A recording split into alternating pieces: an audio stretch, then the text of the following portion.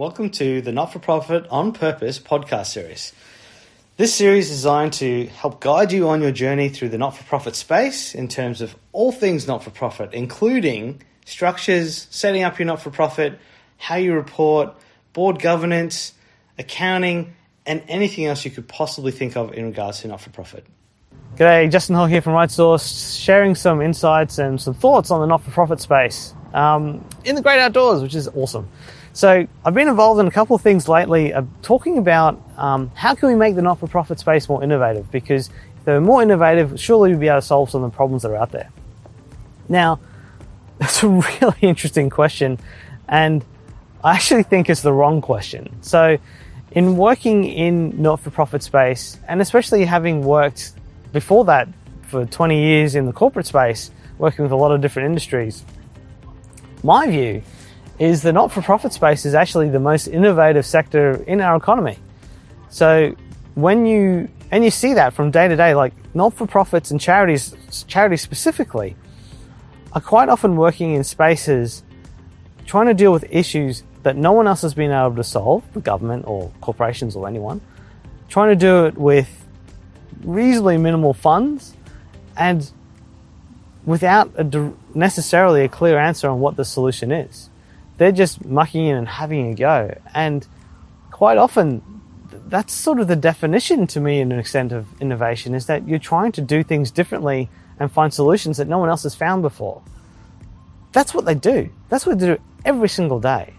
And whether it's the problem that they're trying to solve or how they run their organization in terms of running things on a shoestring budget, trying to squeeze as much as they possibly can out of the money they've got to try and solve those problems, always calls for innovation.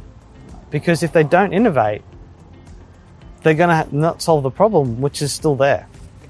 So innovation to me, business space. So I think actually what the question should be is, how do we harness the innovation that is already present in our not-for-profit and charity space? So let's step through that question a little bit more. So innovation to me has three steps. One is a concept or an idea. The second one is then proving that concept or trialing it, or proof of concept, or a minimum viable product, whatever you want to call it, but proving that that idea actually can work. And then the third step is really implementing that more broadly and scaling that piece of innovation.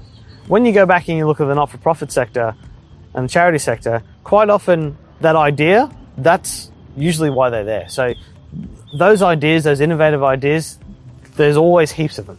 There's no shortage of that, because people are always trying to, because they care, they're always trying to find a better way to do things. And that's, so innovative ideas, there's heaps of them there. The second step of implementing and trialing those ideas, they do happen too in the charity space, because quite often they're like, hey, this idea might work, let's go give it a crack, we've got nothing to lose.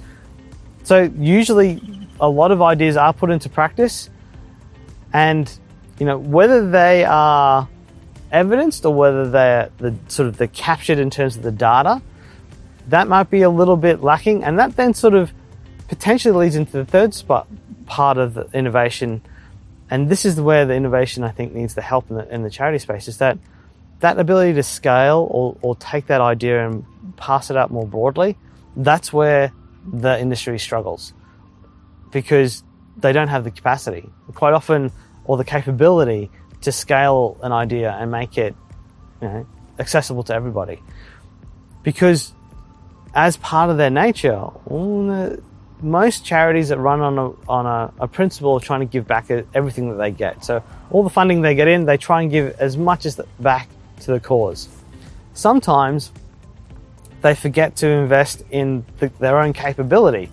And that capability is the one that would allow them to, if they have an innovative idea, allow to scale that idea, to not necessarily be giving directly back to those people that they're serving, but to actually spend some of that resource and invest in scaling that idea so that effectively they make the pie bigger and can serve a greater audience. So that is really, for me, in my time in the not-for-profit and charity space, when I look at innovation, what we're trying to do at RightSource, and this is probably the point, how can we help? What we're trying to do at RightSource is we're trying to provide those not-for-profits an ability to access that capability so that they can scale, so that they can make a bigger impact, so they can take their innovation and share it with everybody else. And also, from a not-for-profit or charity standpoint, also look at ways that you can invest in your capability. So yeah, okay, you could take some of your fundraising or your income and put that in your capability.